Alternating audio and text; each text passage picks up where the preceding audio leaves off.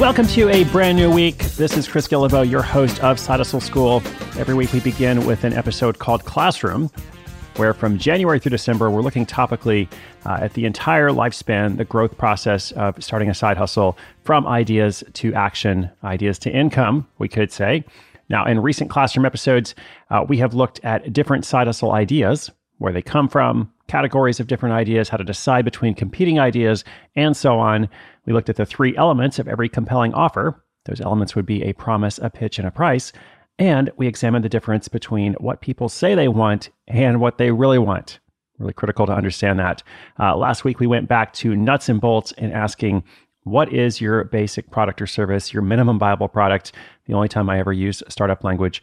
What is the simplest way we can get your product to market? Okay. Now, this week, I'd like to look at a question I hear over and over in different ways.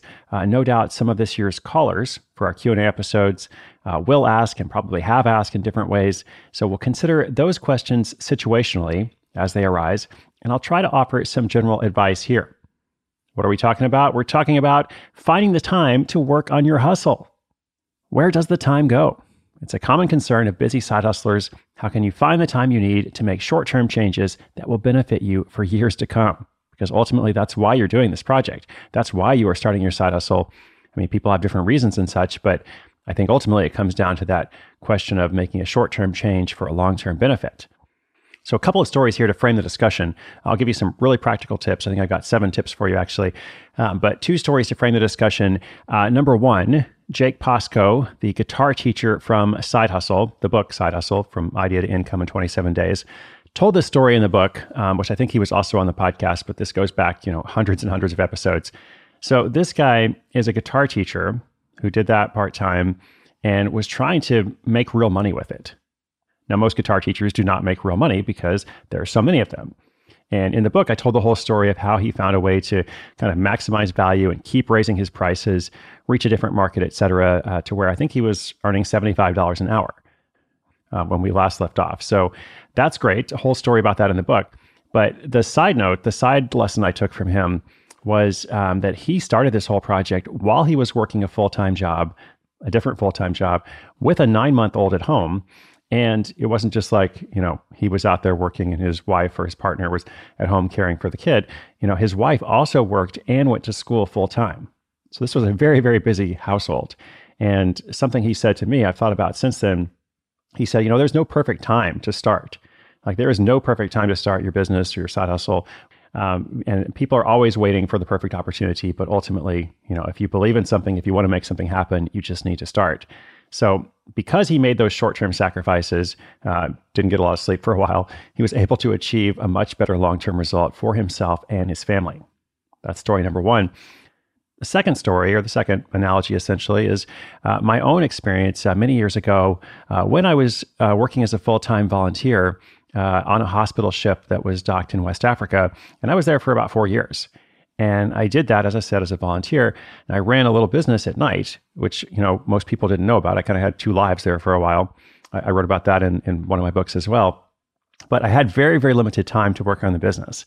And often I was exhausted by the end of the day and would probably only have, 20 to 40 minutes maximum that I could really spend.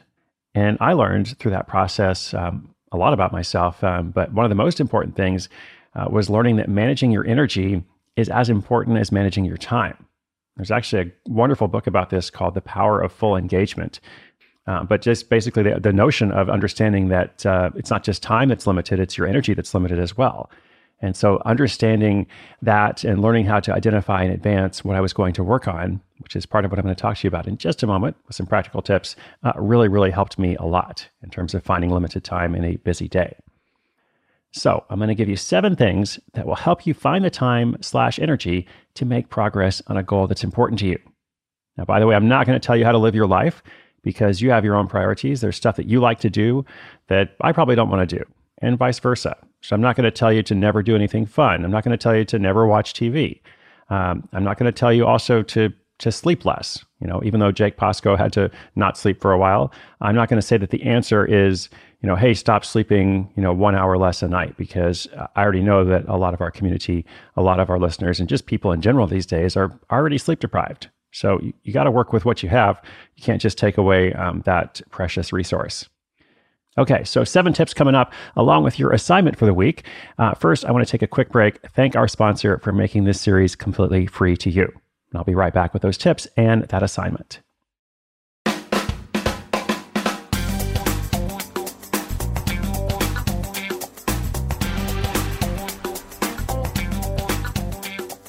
All right, 7 things you can do to help you find the time and energy to make progress. We're going to go really quickly here because your time is valuable, right? You don't have a lot of it. Number 1, make a to stop doing list. All right, stop doing things that waste time and you don't enjoy. Make this to stop doing list. It is the opposite of a to-do list. It's all the things that you're currently doing that you might not need to do, or you might not need to do now, or that are draining your time and energy, taking the life away from you. And if you say, well, I can't stop doing all that right now, well, what can you stop? There has to be something that you can stop doing that will free up time. Number 2, know what you're going to do before you sit down to work. This is a big one of mine. This will help you avoid getting sucked in and going away later asking yourself, hey, what did I actually do during that time? I do this every single day, wherever I am in the world, even when I'm traveling. In fact, it helps me when I'm traveling to keep a routine. If I've got a little work session, before I actually start on anything, like I will just, pen and paper, and right next to my laptop, I will here's what I'm going to do during this time.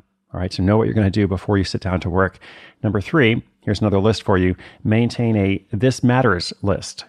All right. So it's a list of things that matter, a list of things that will help you in your business specifically, help you generate new business, new sales, new revenue, income, or otherwise make a measurable difference in this project. What will help you get closer to launch? What's holding you back and how can you fix it?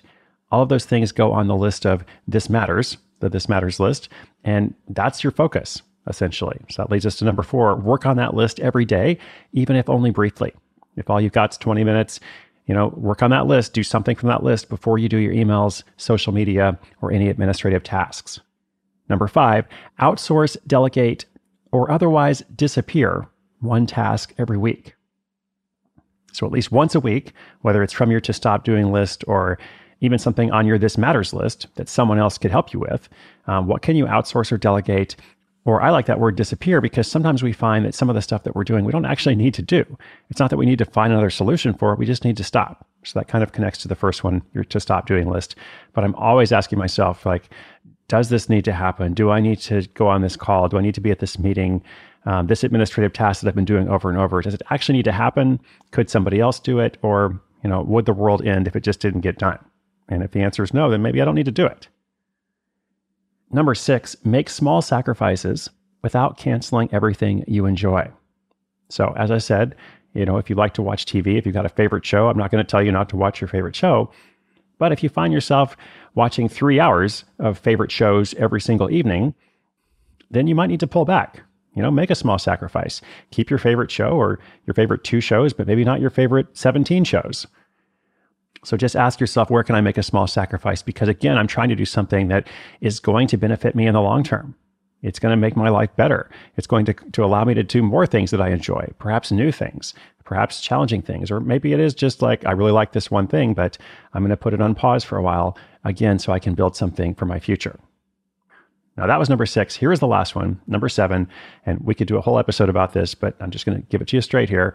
Number 7, maintain boundaries with your friends and family. I mean that sometimes your friends and family can be supportive of your goals and sometimes they're not. And sometimes you may need to say, you know what, I need some time to work on this. And sometimes you may be able to ask them for support. Maybe the support is just to leave you alone. Maybe there is something else they can do to help in a practical way. But again, without turning your back on your friends and family, without missing, every soccer game or, whatever the analogy is, you might have to do something to carve out some time and focus for yourself and this project. Because again, I know I keep saying this, but it's what everything is framed around. The short-term sacrifice is going to help you in the long term. The short-term sacrifice is going to help you be a better friend, family member, partner, parent, whatever it is. And maybe explaining that to your friends and family will help. Maybe it won't, but either way, you need to somehow carve out this space so you can do what's important to you. All right, making time for what matters, finding the time, energy to make progress. Your assignment for the week is, you could do all 7 of those things, but let's just keep it simple. Make 2 lists. Your 2 lists I've already told you about. Number 1 is your to stop doing list, your list of things that you want to stop doing. Try to put at least 3 to 5 things on that list. I know that you can't have everything on it, but there's probably something you can stop doing. And then number 2, your this matters list. Like, here is my list of things based on what we just talked about last week, your minimum viable product. What do I really need to do to start this business, grow this business, launch it, create my next product or service, whatever it is. So at the end of the week, I want you to have 2 lists, your to stop doing list and your this really matters list. I hope you enjoyed this episode. I hope you found it to be a good use of your time and energy. And I will leave you now with the rest of your time today for yourself. You can read notes for this and every classroom episode this year at sidehustleschool.com/classroom. My name is Chris Guillebeau. The program is Side Hustle School.